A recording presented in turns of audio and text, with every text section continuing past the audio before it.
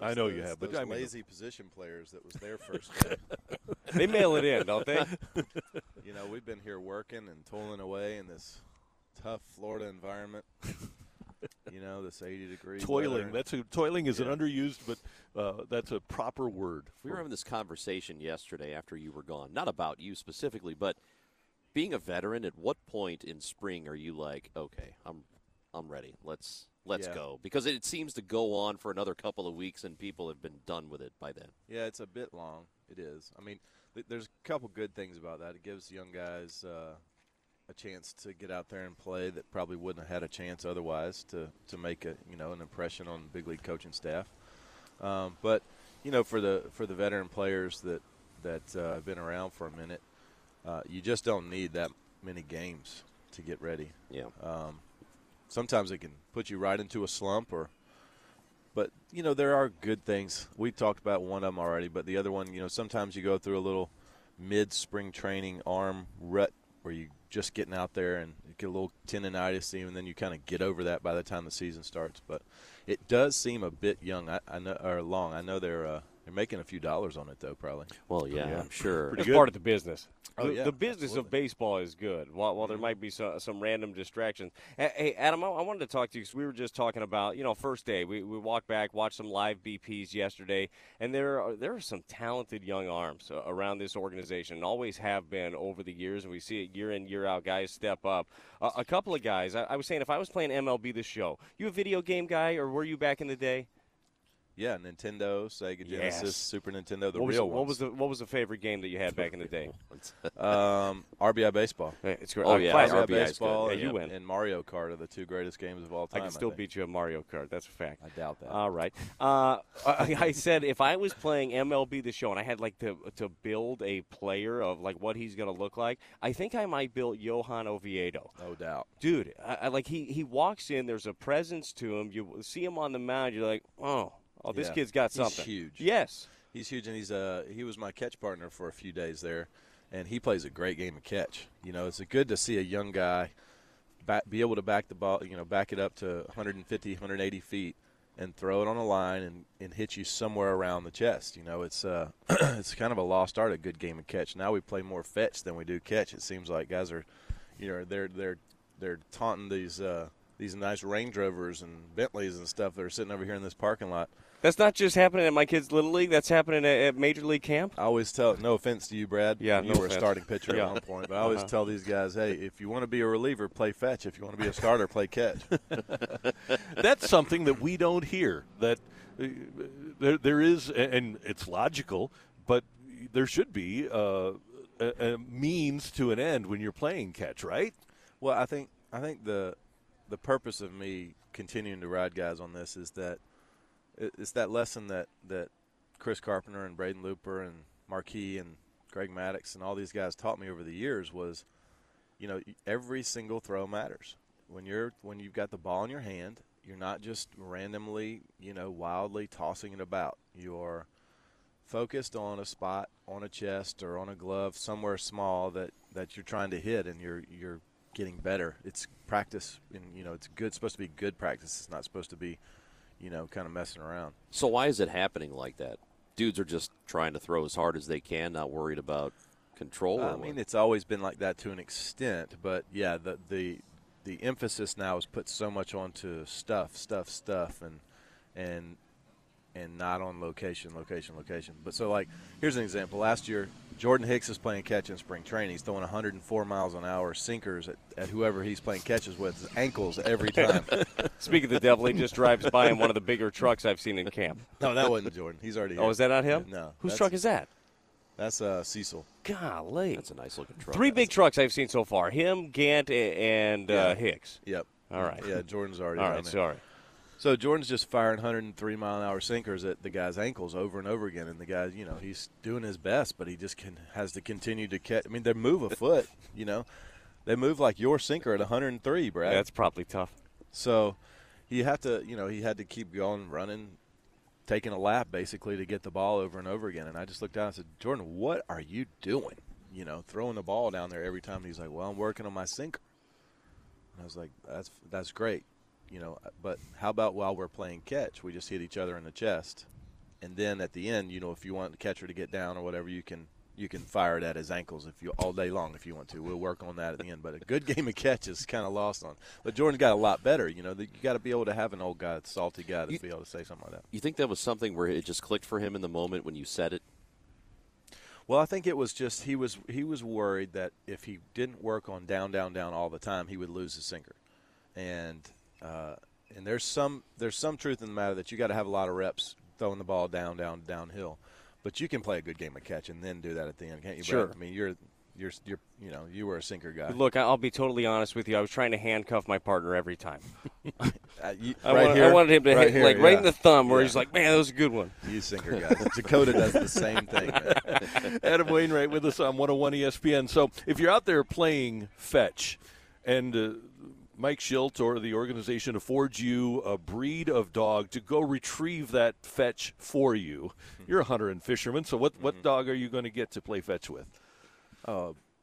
Definitely a Labrador Retriever, man. Those are the coolest dogs on earth to me. I love a lab. If they didn't shed and smell bad, Yes. they would be the perfect dog. Yes. But they do shed and smell bad. So, but I'm outside playing fetch then, right? Yep. So definitely a lab. If I was inside, you got to go with the Labradoodle, or one of those things. Hypoallergenic too, right? That's right. The Labradoodle. That's Yeah. a pretty good call. Yeah, golden retrievers do a pretty well. Most golden retrievers They shed too, though, don't we, they? we have a golden retriever puppy. Retriever? Yeah, Yeah. she's not really interested in bringing the ball back. She loves to go get it. Really? Yeah, but not bringing it back quite yet. Yeah. Yeah, that could be the trainer. Oh, I think, not the Adam, trainee. I think you might be onto something there. So I you think gotta that talk- happens to Caesar? No, he doesn't let that happen. You got any food in your hand when you throw it out there? You got to teach them like that. Yeah, she is really highly food motivated. I hear Yeah. you. Yeah, it's easy enough to get them trained. I would, just from a viewer standpoint, I'd like to see that during shagging, just a whole litter of them. Ain't nothing wrong with that. We need more dogs around here. I wanted to go back to the idea you were talking about. Dakota Hudson likes to do that, likes to handcuff people. He's got the nasty sinker.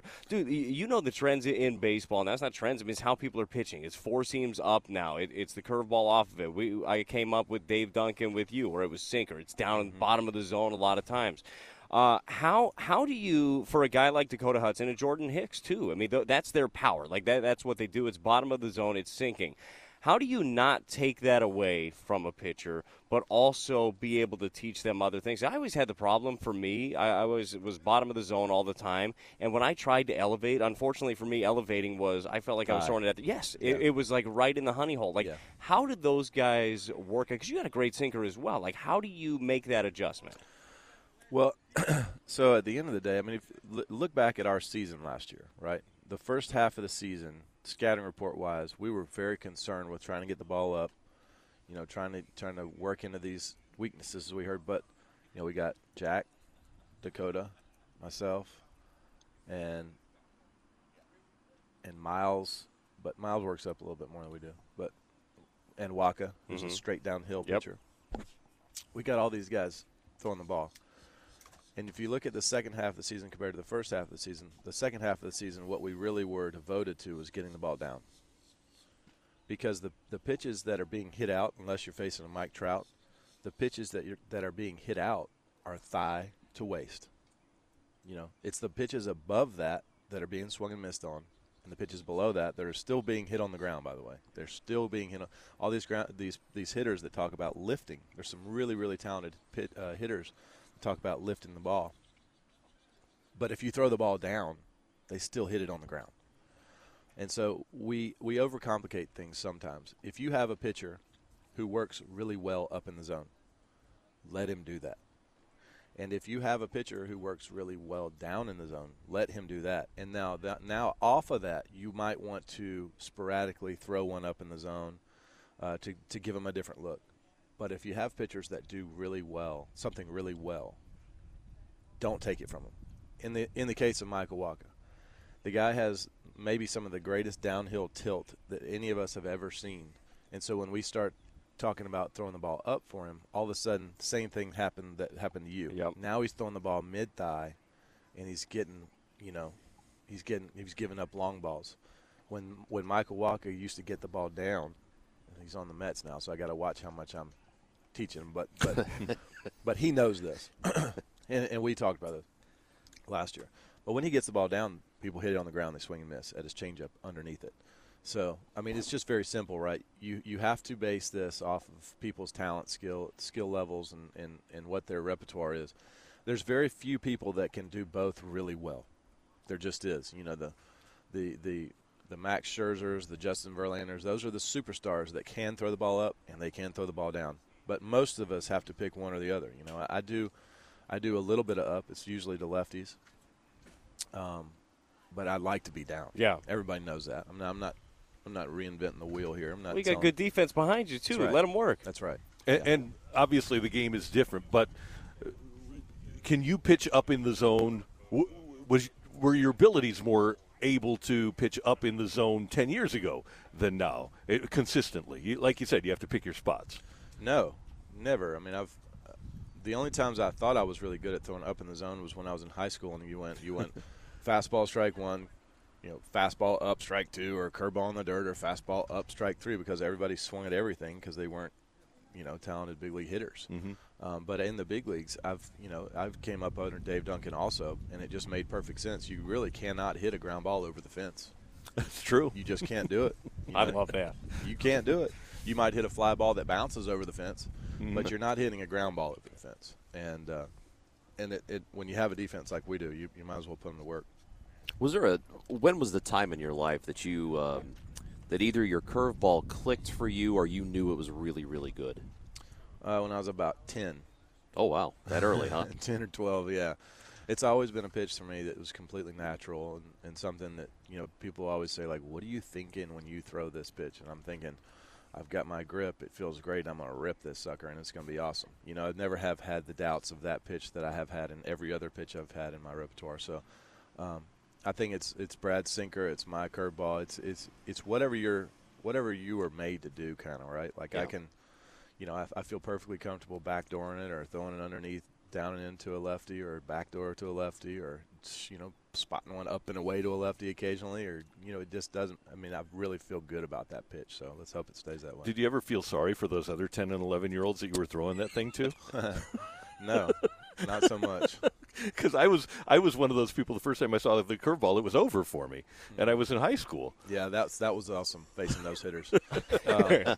No, because at the end of the day, what I really love doing is winning. Yeah, and that is still true. So I'm going to try to keep facing those Randy Carrickers out there that don't like hitting it. Yeah. Hey, we want to touch on Crisis Aid International, but because you're thoughtful and you know what's going on, we would be remiss if we didn't ask you about your reaction just from a broad scope about what's happening with the Houston situation.